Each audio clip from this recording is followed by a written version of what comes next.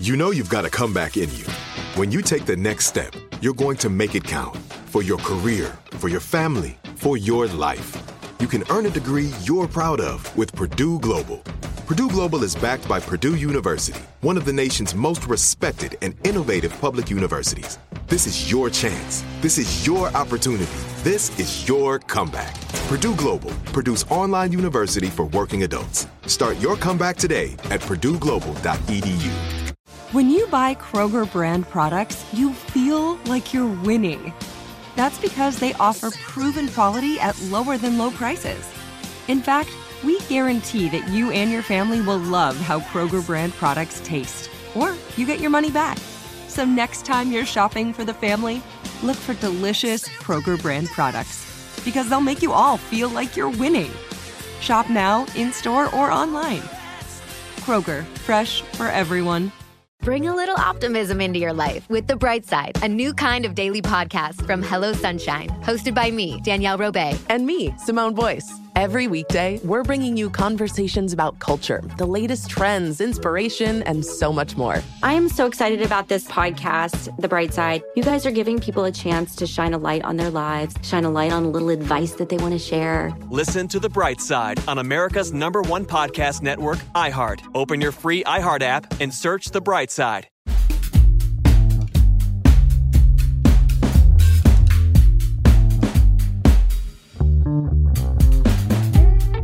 Hello, everyone. Welcome to another edition of Nerdificent. I am one half of your host, Danny Fernandez, sitting across from me, as always. Ify Wadiway, how's everybody doing? We look schnazzy. Yeah, very schnazzy. We like match, too.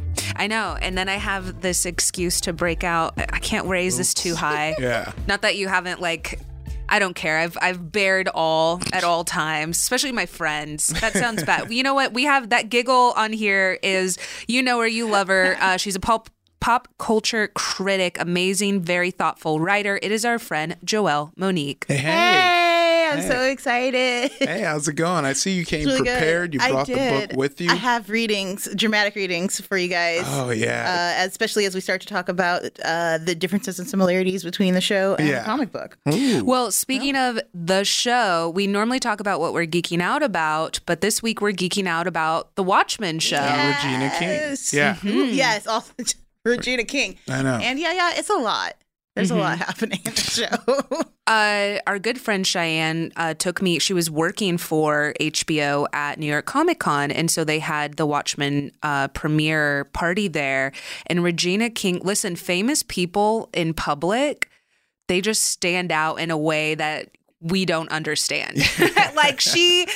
Even when I'm done up, she was just glowing. They're just on a different level than the rest of us. A style team helps, man. That's true. That's true. But it's just she was wearing regular clothes, I feel like. But oh my gosh, it was just radiant. I feel that way, when I run into, I don't know, Chris Hemsworth or something. Yeah. So, Regina, I feel like specifically has a post-Oscar glow. Some women have babies and they're glowing. She had an Oscar and she was like, I have arrived finally. Hollywood notices and recognizes. She also talked about how she feels like she's really come into her own now. I mean, she's obviously been around for a while. One of my earliest memories of her, and this just goes for when I was growing up, is she was in a Cinderella story. Yeah. Do you remember that? That was so long ago. Wow. Oh, yeah. That was my Lizzie McGuire days. But yeah, she's been a phenomenal actress for so long, but she said having kids, that really being a mother, changed her acting style. Interesting. Mm-hmm. I cannot speak to post-children, pre-children Regina King performances, but I do think that there's a level of comfort in this performance, a level of inherent talent and badassery, and sort of how did it take us this long to realize she should be a superhero? Yeah. Totally. She's just so flawless at being dark and brooding, but also really on her detective stuff. It's incredible. She had better get all the nominations, or I'm gonna be very upset about it. We'll see. We've been burned before. Oh, haven't we? All right, let's just jump into the nitty gritty and start with the comics. So Watchmen is a comic book maxi series by the British creative team of writer Alan Moore and artist David Gibbons and colorist John Higgins. It was published by DC Comics in 1986 and 1987 and collected in a single volume edition in 1987. Watchmen originated from a story proposal Moore submitted to DC featuring superhero characters that the company had acquired from Charlton Comics. As Moore's proposed story would have left many of the characters unusable for future stories, managing editor Dick Giordano convinced Moore to create original characters instead. I can see why. He kind of blows out the world at the end of Yeah, he actually originally, so Moore wanted comics from MLJ, and he couldn't use those. So then they recommended Charlton Comics, which had just been acquired by DC, but then he couldn't use those either. So then he just ended up kind of creating characters based off of their characters. Oh, yeah. This actually becomes like an extreme blessing for the comic book because True. I think if you're taking those original characters, they come with all of that backstory, which, you know, it can be fun to see alternate universes. But to get this straightforward look at superheroes, he was able to take multiple heroes and make a Rorschach and comment on like what kind of comics are we reading, what kind of stories are we telling our kids, and who do we view as heroes. I think it works much better as a metaphor and using the characters as symbolism as opposed to taking those direct characters and using them in that way. Yeah, so Watchmen depicts an alternate history where superheroes are real in real life, what it would be like, where superheroes emerged in the 1940s and 1960s. Sounds a lot like The Incredibles. It is a little bit. Yeah, that's what I thought of whenever Brad Bird had that, because it's like set in that 50s style. Yeah. And it's a world in which what would happen with superheroes? Well, you would probably sue them. There would be, you know, like it's not as pretty as we think it is. Yeah. Where it's like Superman coming to save the day and we all love him. It's like, no, they like actually, this is what it would be like in real life. I often think of that with Batman. It's like, would we really be okay with a billionaire dressing up in rubber Oh, definitely and like not. I mean, beating up people? I mean, that was the one like good takeaway I did have for the Joker, where it really did kind of address that like income disparity in Gotham and like how they viewed it. And I was like, that would be, I mean, I don't think people are ready if we truly do view that. If we got more than just that surface layer of like, there's poverty here. Yeah. Because that would be cool to see how Batman deals with that. I feel like the cartoons actually did try and lightweight tackle it by making Bruce Wayne so much of a philanthropist in his like day job.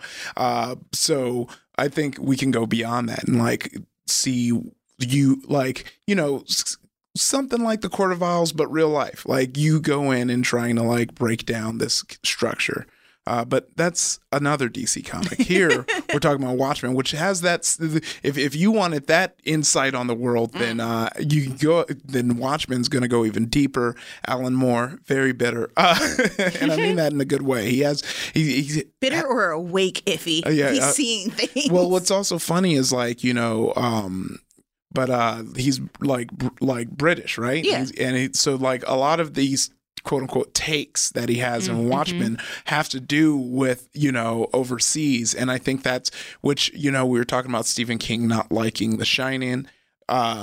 Alan Moore did not like the Watchmen movie. He didn't like V for Vendetta either. He doesn't like this series either. Yeah, well, I mean, I could care less about this series mostly because I think we did better with this series what we're supposed to do. Because you're a Londoner, that's your world. This is America. So if we're trying to really I like that he's a Londoner coming to like make a comment on America. I like the idea of going to another place and examining it with fresh eyes. And I feel like he's not so, to me, it doesn't necessarily feel like he's taking the piss out of America. You know, it doesn't seem like it's degrading to America more. It's just like this is sort of the all-consuming fear that we all have. And I think for a lot of pop culture things, you can distill it to America because most of the world's pop culture, you know, originates here. Like the big stuff, the stuff that goes global. I think...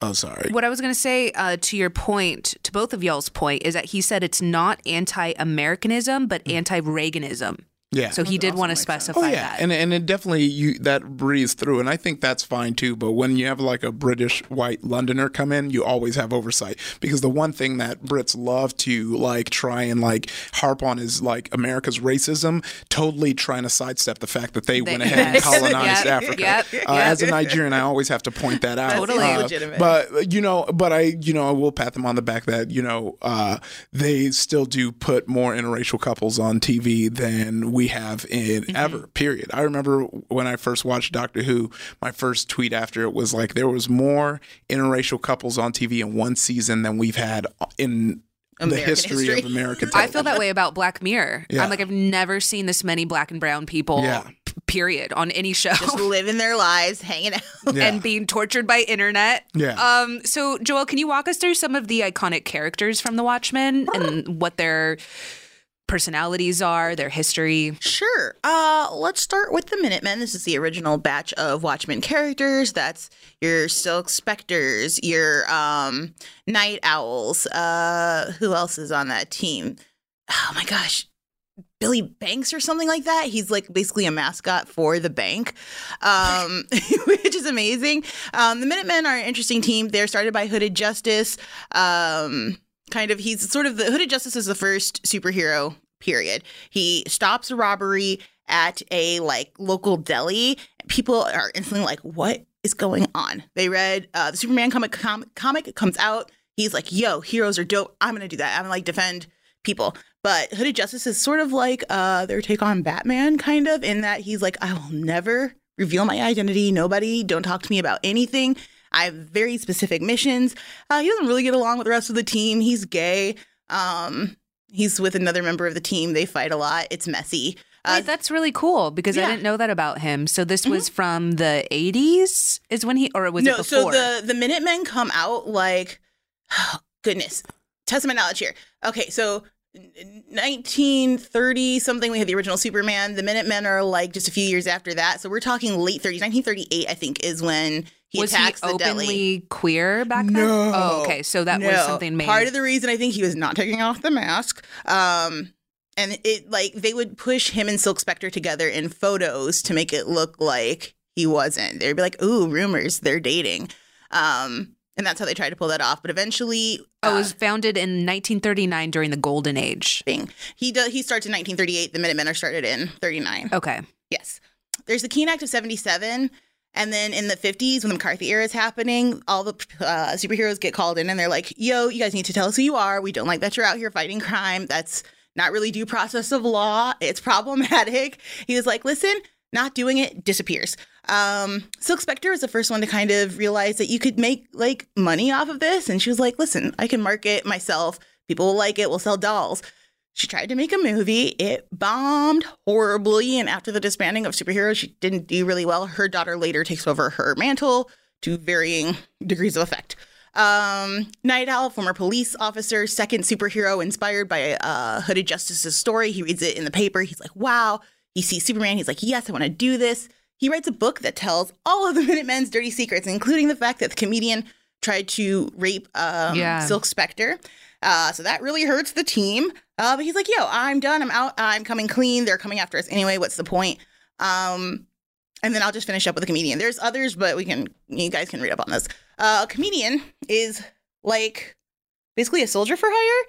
He starts by being this kind of like, wears a black mask, very like leathery sort of vibes going on. And then once the government is like, listen, no more superheroes. You can come work for us, though, because you're pretty good at your job. They drop him in Vietnam. He is having so much fun killing women and children. Very disturbing. Until Dr. Manhattan is created on accident, joins him, and now he's a human walking bomb, and he is a god. He ends the war, and that is sort of what starts the retroject of the history in Watchmen. It is basically like a parallel universe, but if people became heroes and Dr. Manhattan ended the war, so America wins in Vietnam. It's like a rousing victory.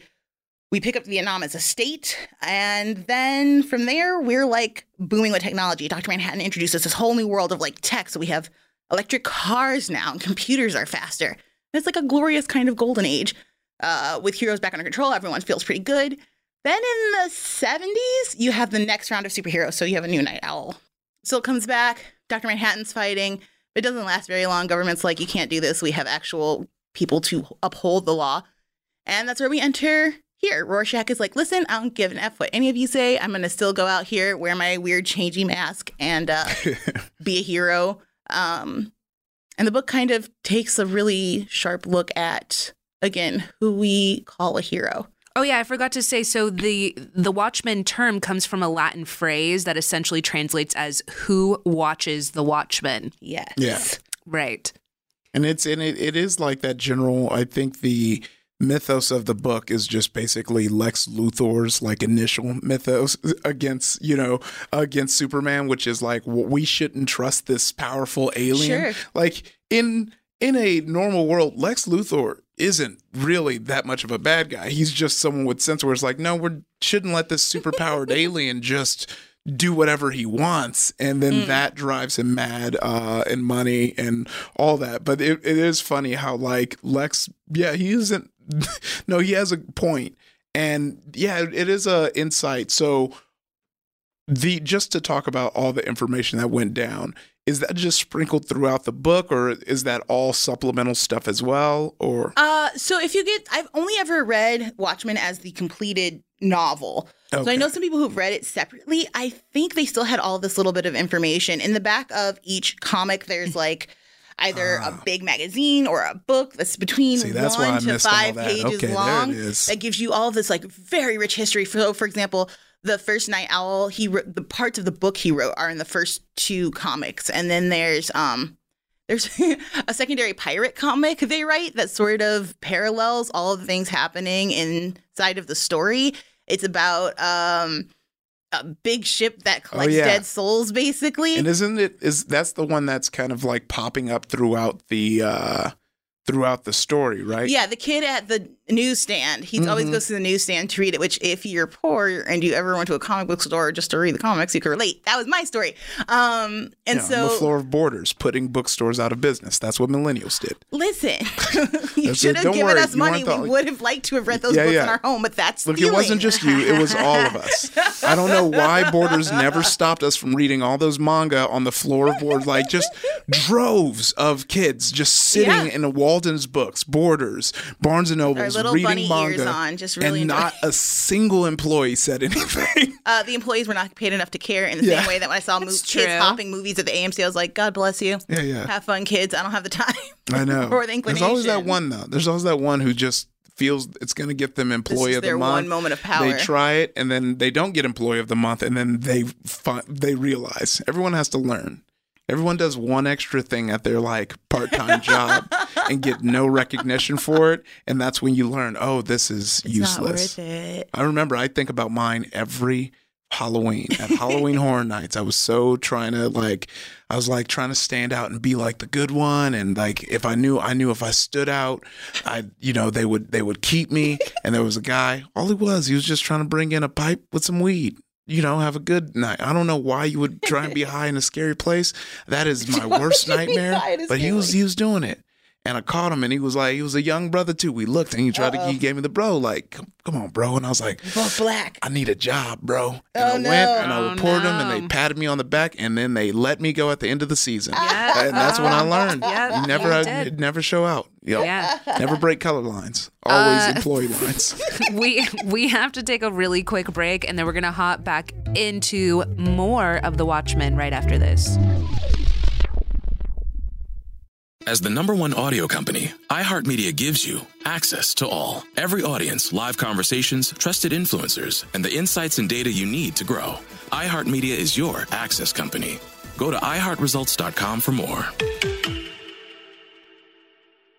Ding dong, Las Culturistas calling. iHeart Podcast Awards 2023 Podcast of the Year, Las Culturistas, with SNL's Bowen Yang and comedian Matt Rogers. There's stuff happening in 2024 that we really need to address. Pop culture and huge guests like the latest episode with Dua Lipa! The more I think about it, the more scared and nervous I get. Listen to the newest episode of Las Culturistas with Dua Lipa and all episodes on America's #1 podcast network, iHeart. Open your free iHeart app and search Las Culturistas to start listening. Bean Dad, The Dress, 30 to 50 Feral Hogs. If you knew what any of those were, you spend too much time online. And hey, I do too. 16th Minute of Fame is a new weekly podcast hosted by me, Jamie Loftus, where every week I take a closer look at an internet character of the day. Who were they? What made them so notorious? Why did the internet choose them? And what does a person do when they're suddenly confronted with more attention than the human psyche can handle? I'll be talking to internet historians, experts, and yes, the main characters themselves to get a fuller picture. Because I think that even outside individual experiences, a character of the day tells us something about how the internet worked at that time and how the attention economy developed into the freaky three-headed dragon it is today. Together, we probably won't be able to properly log out, but we can take a walk down scary internet memory lane and see one day a little more clearly. Listen to 16th Minute of Fame starting May 7th on the iHeartRadio app, Apple Podcasts, or wherever you get your podcasts.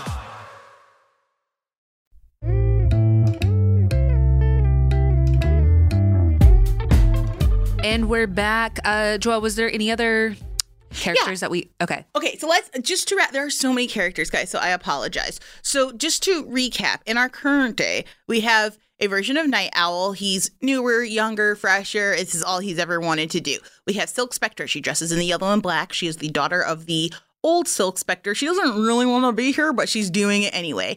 When she was 16, she started hooking up with Dr. Manhattan, who was like late 30s, early 40s. When she was 16? When she was 16. Is this from the This is in 80s? The text. The original text, very clearly, she was 16. It freaked me out. I was like, I had to reread it twice, like, wait, what? So that happened. But I mean, they're together for 20 years. It's still weird, but context, I don't know. So then Dr. Manhattan, big blue guy, likes to walk around naked, is basically a bomb. Then you have Rorschach. He has he's named like Rorschach. The most iconic. Yeah. He's got the trench coat, the hat. He's sort of designed off The Question, which is a character from DC. His face changes, and he was abused as a child. He had a horrible life, and he thinks of the mask as his face. Then you have Ozymandias, who sort of becomes the bad guy. Spoiler alert, if you're liking everything we're talking about, maybe I'll go read this comic. Stop, don't listen. Ozymandias, don't do it. You set the spoiler already before that alert. Okay, all right, we're good. I just want to make sure, maybe sometimes, people change their mind midway. Okay, this guy basically thinks he's the next coming of Alexander the Great. He is a narcissist of the highest order. Is born wealthy, gives all that up, tracks through the desert, follows Alexander's path, regains all of his money, becomes this marketing genius basically. So he's a billionaire. He owns this huge company. He predicts trends. At the end of this story, and a year before the Keene Act, which outlawed superheroes forever, he revealed his identity, which is really important to note because this is sort of what makes people trust him. They're like, oh, well, he was honest with us and he told us who he is. And he's a good guy. He's a philanthropist. And he's in good shape. And he's white. And he's blonde. He's the best. Also want to say the privilege of giving all your money away and still being able to get it all back. It was wild. It's a wild journey. And so, and he's kind of like a suave ladies. Women would want to be with him, but we don't see him with a lot of ladies. That's sort of the persona that he has. In the end, he decides that what the world needs, the whole book is based off the fear of an atomic bomb, an atomic attack again. And what do we do when we're afraid? So his solution is, if we're all afraid of different countries and border lines, what if a giant space squid fell from the sky, landed on New York, killed half the population? So we're talking about 3.5 million people. And then we would be afraid of space. And so we would band together, and it freaking worked. People were like, yo, screw that space alien. We're done with technology. We don't want none of that anymore. We need a new cowboy in office. So Robert Redford runs for president at the end. And basically, then he sort of gets to get away with it. So Ozymandias gets away with it, right? So here's the thing. In the text, the final scene is Rorschach, who's been keeping a journal of everything, discovers, this is what he's going to do. Writes all of that down, sent it into a conservative newspaper.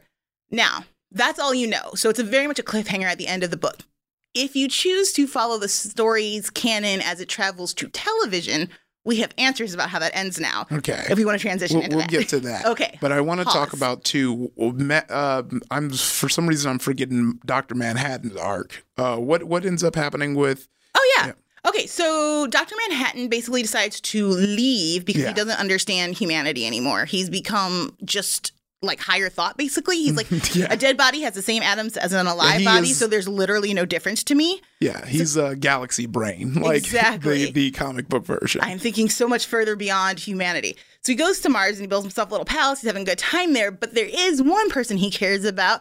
That's Lori, a.k.a. Silk Spectre. So he comes back down, grabs her, whisks her off to Mars, and is like, yo, if you can convince me to care about these humans, maybe I'll come back. Now, Dr. Manhattan sees in multiple times. So basically, anything that's happening to him, it's all happening to him at once, if that makes sense. What happened in 1956, 77, 88, now, he can see it all at the same time happening to him.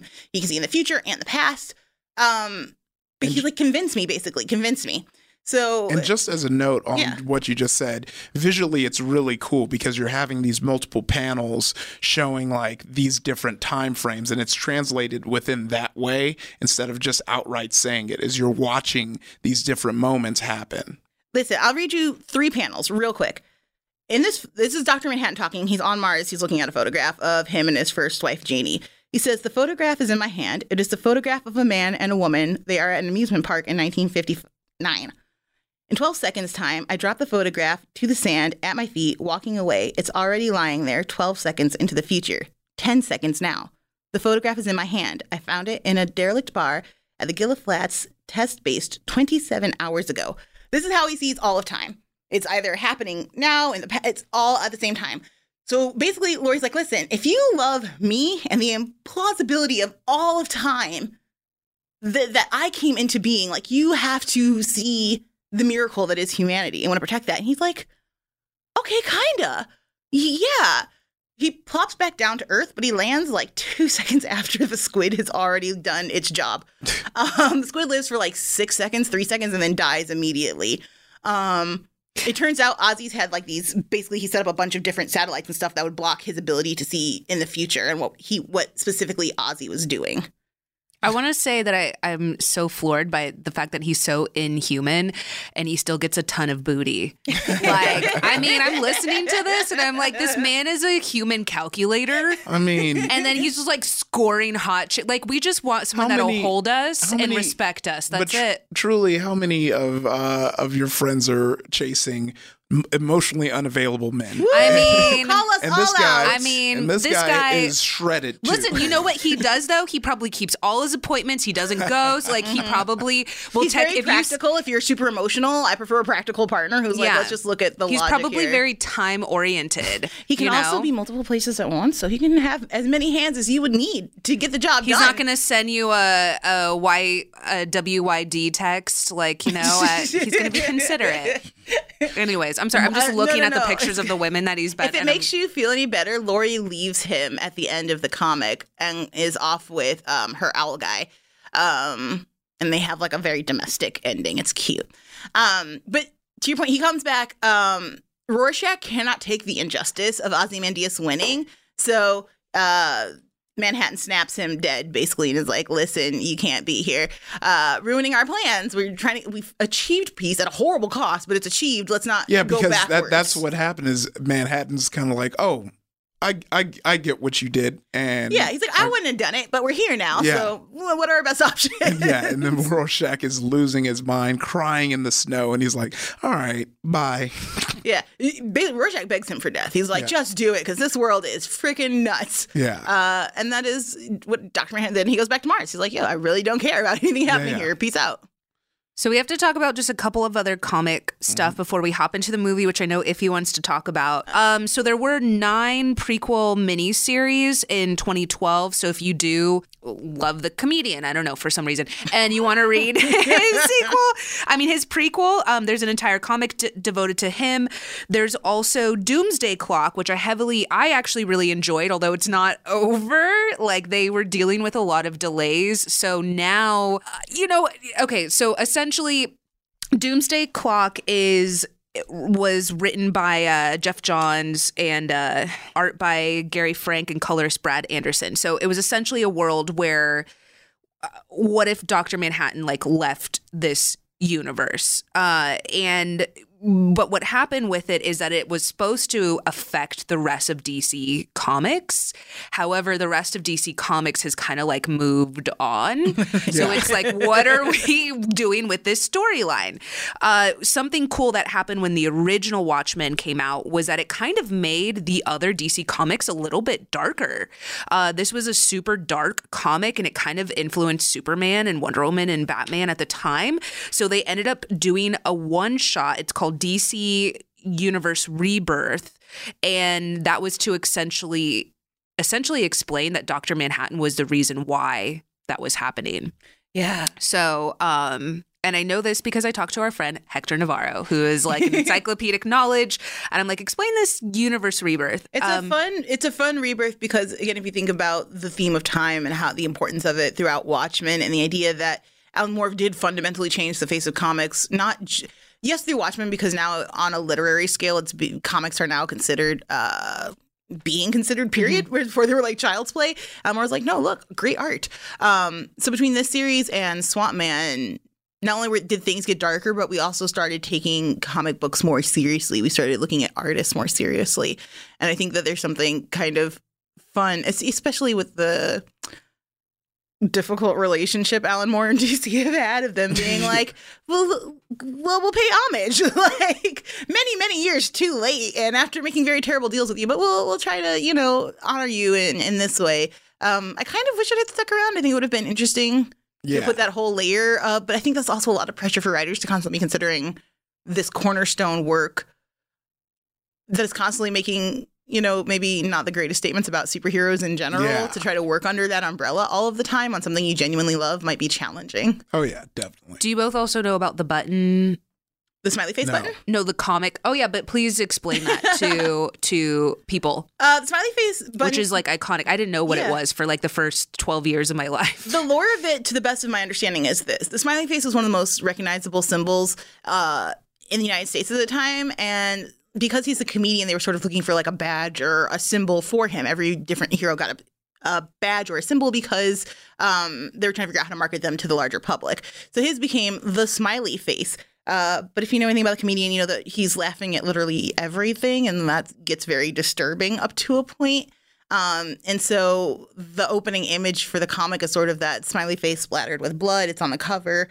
And it kind of just represents both the comedy and the gore that you're about to get into. Yeah, so there was a comic that came out called The Button. It was a 2017 comic book crossover. It was actually a storyline where Batman and the Flash worked together to uncover the truth behind the mysterious button that they found, or that Batman found in the Batcave. So there's so much lore, honestly, behind the Watchmen. But we also had a film that had a lot of... Yeah. It was released in 2009 and directed by Zack Snyder, and it was based off the comics. I mean, really, there's only one thing to really talk about, because it is like a pretty faithful adaptation. And, it's one of those it's the one broken clock being right twice, where his Zack Snyder's dark vision, totally fits this comic. And this was 2009, so we haven't seen it a million times. So it was very fresh. We were very ready for it. So it's great. Yeah, like I said, really nothing to say because it follows it. There was only one change, and that's why I had to bring it up, because I have to talk about how much I dislike this change. And the change was they removed the squid that we talked about and everything that we explained, and changed it to Dr. Manhattan exploding in New York. And this is what was supposed to make all these states that were at odds come together. And, because Dr. Manhattan, quote unquote, went rogue, which if you know anything about just the way politics and the blame game that comes with disasters go, that just wouldn't happen. And that is just a complete lack of if that happened, no one would assume that Dr. Manhattan went rogue. It would be looked at as the U.S. at fault. It would probably be speculated that maybe they were testing it to use on one or the other one, maybe even furthering this arms race. So the squid was perfect as is, and the reason I disliked it is because it felt like that very early early 2009 comic book movie thing of thinking, oh, this was too silly and it only works in a comic. It was exactly that. I remember reading a lot of interviews with Zack Snyder being like, hey, well, we can't really do that. Like, who would A, believe it, or B, like, I think they were talking about, I mean, I'm trying to think 2009 graphics and like what that would physically look like. But if you look at the comic, I think it's like only 2 or 3 panels. Yeah. And all you're seeing are tentacles. You see a big eye and a couple tentacles on a building. You have my attention. You know what, Danny? Wow. It's been a long day. I have to make our All right. Well, and that's pretty much the movie. It should have been done. Okay, so the budget was 130 to 138 million. It actually did make 185.3 million in the box office, so it did make its money back and more. Oh, nice. Yeah. I mean, it's funny because I have a strong film opinion about superhero movies, and it's funny to think back in those days when you were making only like 80 million more when you make a superhero movie. You know, I believe superhero movies are guaranteed hits now because they've been so consistent for so long that it's trusted that people will at least see it, even if it's a spectacle, which is why movies like Joker and Venom still do really well, even though like everyone's like this, even people online are like, this can't be that great. And my pitch before we move on is that instead of trying to hire these like big time, you know, directors who like do it, I think you should pilot newer directors on movies and let them. That's smart. Here's my pitch too, to double down on that and give them a smaller budget. Yeah, make small budget, intimate stories with superheroes. We do not need an apocalypse at the end of every superhero movie. I'm so tired of it. I mean, that's why Ant-Man was so refreshing. Yes. Because you went from these big thing to like a small heist and a guy who loves his daughter. Same with Homecoming. Yeah. It felt so good. Was it Jason Aaron who did that really good run of Hawkeye? I think so. Yeah, do that. I don't understand why that is not a movie we've been had yet. Or even like how we don't have like a really good like Kamala Khan as like, you know, a young girl just in high school, like fighting a local bad guy with a killer soundtrack. Like, done. Wrap it up. I'm ready. I'm waiting for it because I think whatever Kamala Khan movie comes out, it needs to be shot like a teen movie. That's what I'm saying. Like, I don't understand how Marvel doesn't have an entire line of teen movies. I'm so sorry. This is really off track, but just like really quick between her and America Chavez and both Spider-Men, like you've got an entire, and then you have, oh my gosh, what are their Young Justice version? Oh, you're talking about the new Avengers. You have a Hawkeye and, I mean, technically Captain Marvel. Yes, and the little queer babies. Give them to me. Well, yeah, I think what they're doing though is they want to make sure that everyone goes to Disney Plus, so that's why a lot of those. And I think to their credit, I mean, showing up. I mean, for the Mandalorian, they're giving them a movie budget. I mean, and it's for really each cool. episode. Yeah, it's really cool seeing the stuff that they have planned for Marvel and taking these like side stories that won't be these huge movies but can explore these stories, which will hopefully, will lead to new Avengers and me being cast as Cap. I was running out of black heroes, and then now we're getting so deep in there that we can go like new Power Man, young. I feel bad for forgetting his name. Was it Justice? I don't know. Are you talking about Aqualad? No, I'm talking about. Even though you were like, no, it's the leader of Young Justice, and he's the Isaiah Bradley. That's what Isaiah Bradley, his grandson Elijah Bradley, Patriot of the Young Avengers, not New Avengers. So I was super double wrong. It's crazy that they both New Avengers and Young Justice have black leads. We're so off track, but wow, what Young a revelation! Avengers. It's Young Avengers, not New Avengers. Okay. I misspoke. Young Avengers and Young Justice. I see why we're that's the one. Okay. Anyway, we digress. We have to take a really quick break, and then we're going to hop into the show. Now, if you haven't seen it, we're not going to give any huge spoilers away. We're just going to kind of set it up. We're going to set it up and kind of talk about some of the issues that it tackles right after this.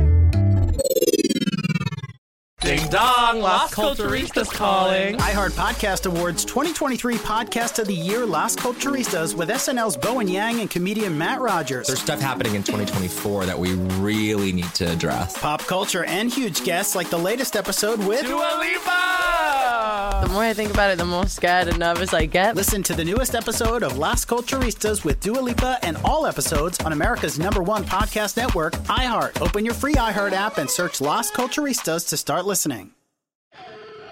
Bean Dad, The Dress, 30 to 50 Feral Hogs. If you knew what any of those were, you spend too much time online. And hey, I do too. 16th Minute of Fame is a new weekly podcast hosted by me, Jamie Loftus, where every week I take a closer look at an internet character of the day. Who were they? What made them so notorious? Why did the internet choose them? And what does a person do when they're suddenly confronted with more attention than the human psyche can handle? I'll be talking to internet historians, experts, and yes, the main characters themselves to get a fuller picture. Because I think that even outside individual experiences, a character of the day tells us something about how the internet worked at that time and how the attention economy developed into the freaky three-headed dragon it is today. Together, we probably won't be able to properly log out, but we can take a walk down scary internet memory lane and see one day a little more clearly. Listen to 16th Minute of Fame starting May 7th on the iHeartRadio app, Apple Podcasts, or wherever you get your podcasts. Hey, I'm Rachel Martin. You probably know how interview podcasts with famous people usually go, right? There's a host, a guest, and a light Q&A. On NPR's new podcast, Wildcard, we have ripped up the typical script. It's part existential deep dive and part game show. I ask actors, artists, and comedians to play a game using a special deck of cards to ask some of life's biggest questions. Listen to NPR's Wildcard on the iHeartRadio app or wherever you get your podcasts. And we're back. So, Joelle, you are actually doing recaps for if you have watched the show, or once you do watch the show, if this makes you want to watch it, where can people catch your recaps? The AV Club TV Club, about 9:05 every day after the episode airs. We get into heavy spoilers, so it's a recap. Come prepared. But I also do my best to try to give you guys enough history from the original comic and talk about what's being laid over, and I make some wild predictions at the end. The message boards on AV Club are amazing, so if you guys want to join the conversation, they're giving me so much new information. Damon Lindelof, he loves this story so much. He's got a quote actually on the back of my comic. The greatest piece of popular fiction ever produced. So there's a direct quote from Damon about Watchmen. This comes out 2005, I think, so almost 20 years ago.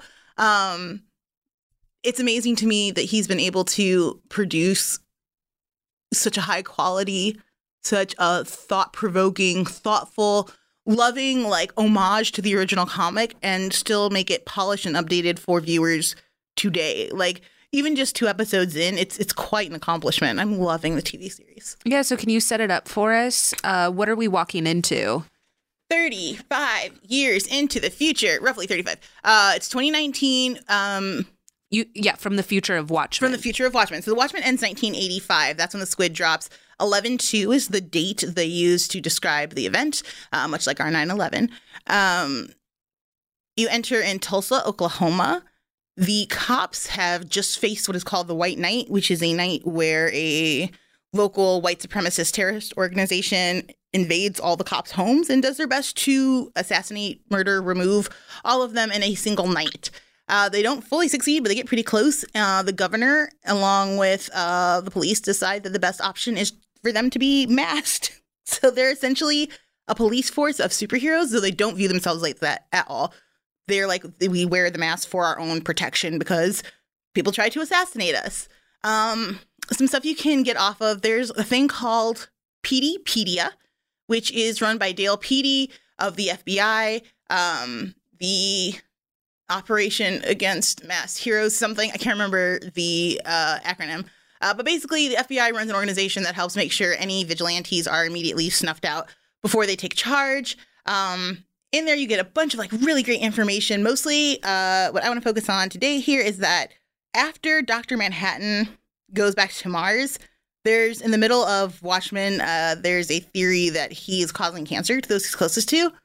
He invented a lot of technology that helped move them up.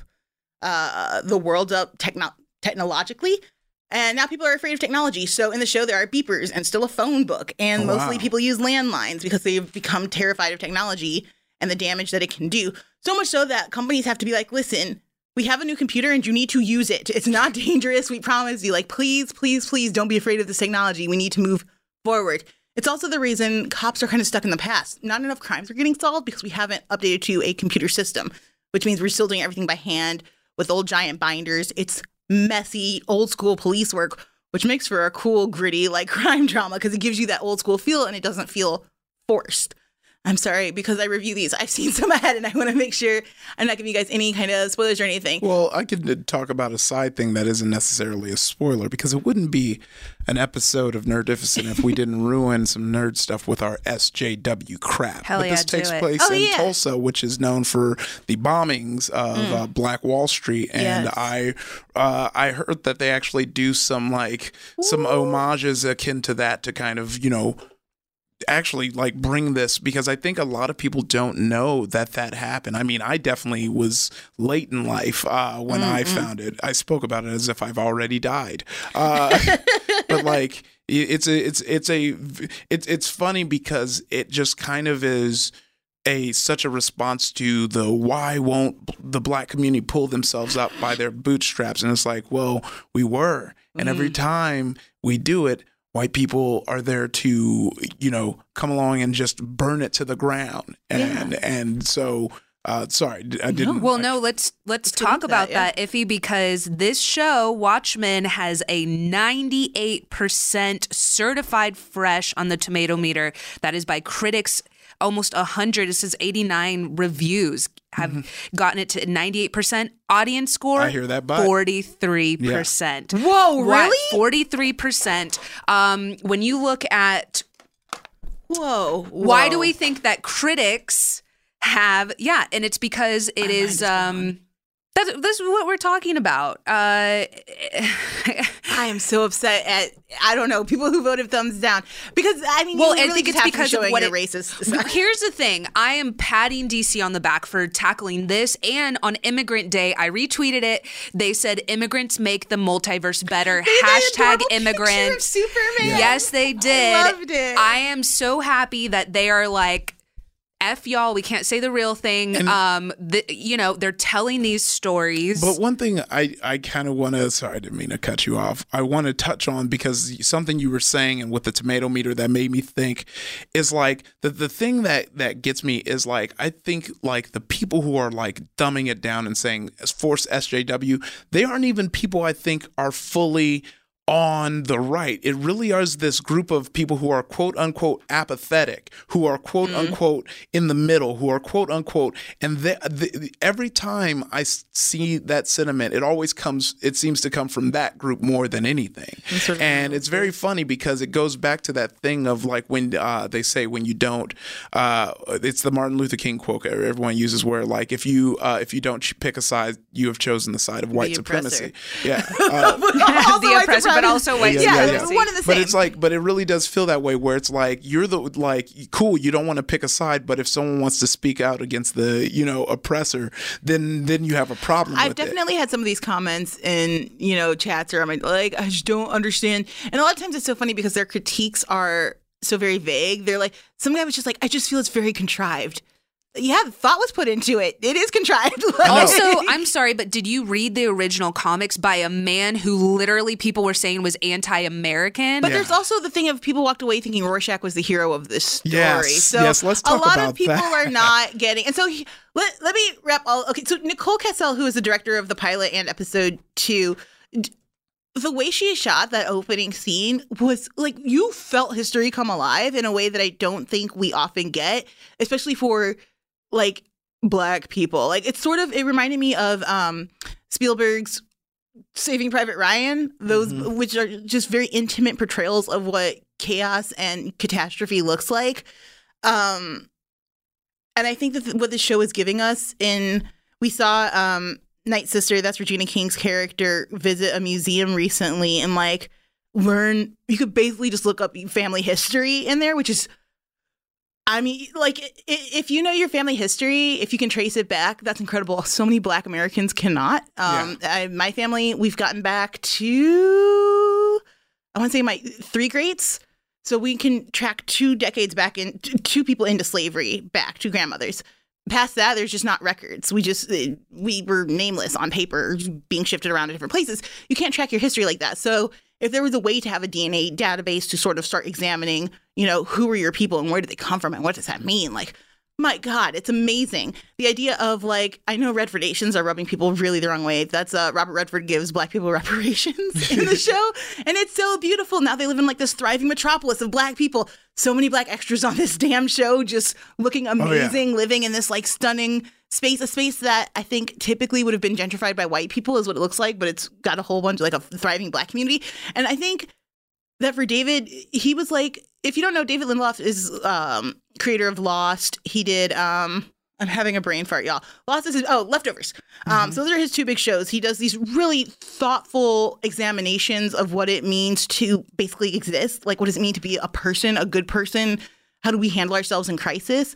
For him to turn his eye and be like, so like, what have Black people been doing under crisis in America forever, starting in 1921, but then also going back in the second episode to look at Black people fighting for America in World War I and what that was like when you could not get equal service in America, but were dying for your country. How does that like wreak havoc on the soul? And then more importantly, what does that do to your children and their children? And how do we carry that?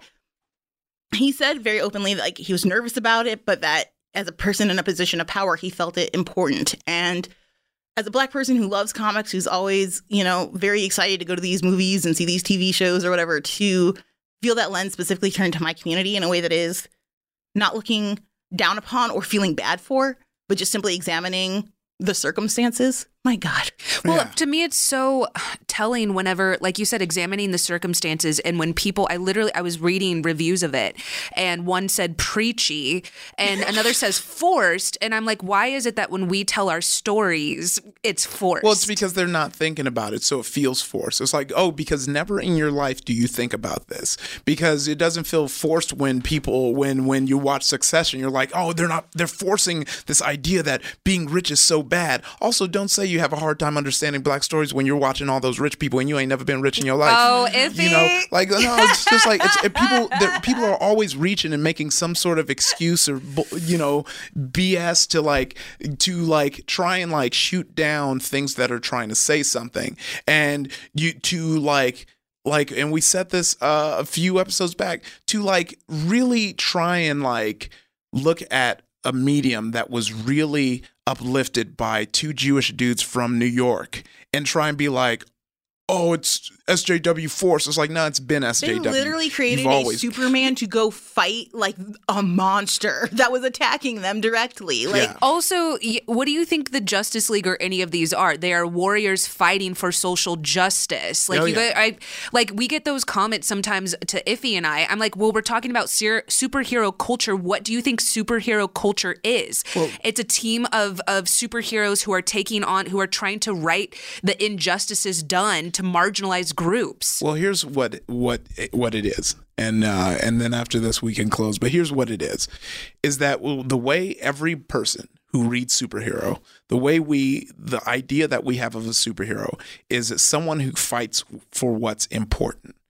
The problem that we have, that I think that is being lost in translation, is the idea of what's important to people. Mm-hmm. If equality and freedom for all people isn't important to you, every time you see those heroes fight that, it seems like they're doing something weird. But it's like, no, bro, you just never realized. You just never paid attention because you've only cared about yourself. You've only cared about the things affecting you, and you've let that be an excuse and let that make you into a whiny, shriveled up person who honestly can't be that good. Because if you cannot care for the people who are surrounding you, if you cannot care for your fellow human being, you have no humanity, and you are a villain. You're not a hero. Yeah, and I want to say to the people that are like, well, just don't change the source material. I would like you to go back in the time when the source material was made in the 30s and 40s, and we were not allowed in those stories. We were not allowed to be on screen. We were not allowed to be on the cover. So yeah, now it's going to be reflective. We were always a part of the world. We just weren't allowed to be reflected in it. Now we are. So I'm sorry that they're infusing us into the story. We've always been here. We just weren't allowed to be on the cover. I'll do you one better. We'll do whatever we want to the source material. You go read the source material. You want to read that? Go read that. It's there for you. It's not getting deleted. I can't encourage you enough, if you're enjoying this conversation, to just keep watching Watchmen, because the way they're examining the history of comic books and superheroes, especially in some of those later episodes, You guys, shaken. There's a moment I had to pause and write a review. I skipped 4 reviews to write a review. I was so moved by an episode. I was like, you did that. Like, I just think it's so important that if you're not ready to or don't want to examine your white privilege, or if it makes you uncomfortable to see Black and brown people in heroic roles, or if it makes you uncomfortable to see the destruction and the devastation that they faced, to take a second and ask yourself, just why are you uncomfortable with that? And deal with that on your own without ruining or trampling on other people's excitement to just see themselves on a screen. You see yourself all the time. Take yourself out of it. I mean, I think I even want to, even though that is a very important message, and yes, clock that, I even want to take like 5 steps back and just say, if you see someone enjoying something, let them have that. Yeah. Why do you have to input why you don't like the thing they like to the conversation? That's never been fun. It's never been cool. And people didn't do that back in the day because people wouldn't talk to you. But now you have a platform where you can just insert your voice, and disappear into the night behind your anime avatar. It's like if someone's enjoying something, there's tons of things that people enjoy that I do not care for, or there are tons of people and music, rappers, artists that people love, and I do not, for the life of me, give half of a smidgen. And you know what I do? I just keep scrolling. Why? Pushing. Because I follow too many anime boobs to be wasting time arguing with somebody on Twitter. Oh my gosh. I do want to say one of these reviews said that it was too woke. On that note, Joelle, too woke Joelle, where can everyone catch you? Follow me over at Twitter at Joelle Monique. Find all of the things. AV Club TV Club, where I'll hopefully be reviewing a couple more shows coming up. I really love that community. So if you want to join in the conversation, we'd love to have you. And finally, in the next magazine, oh my gosh, I'm so excited, guys. Cultured Magazine, the cover issue is going to be Lena Waithe and Melina Matsoukas. I got to sit down with both of them and talk about their new movie, which cannot wait to see. We will be talking about for literally ever. It's so good. It's called Queen and Slim. It comes out November 16th, I think. Check your local listings. Buy a ticket. Be the first. Don't wait a second weekend, or the ending will be spoiled for you. I'm at Ms. Danny Fernandez, and just another heads up, I have that Fathom event. If you love the Twilight Zone, I think they're showing 4 of the original Twilight Zone episodes. Ooh. It's November 14th at local theaters, so check it out. I think you can just Google Fathom event Twilight Zone, and I pop up to talk a little bit about Rod Serling before it starts and or in between the episodes. I don't know. One of those things.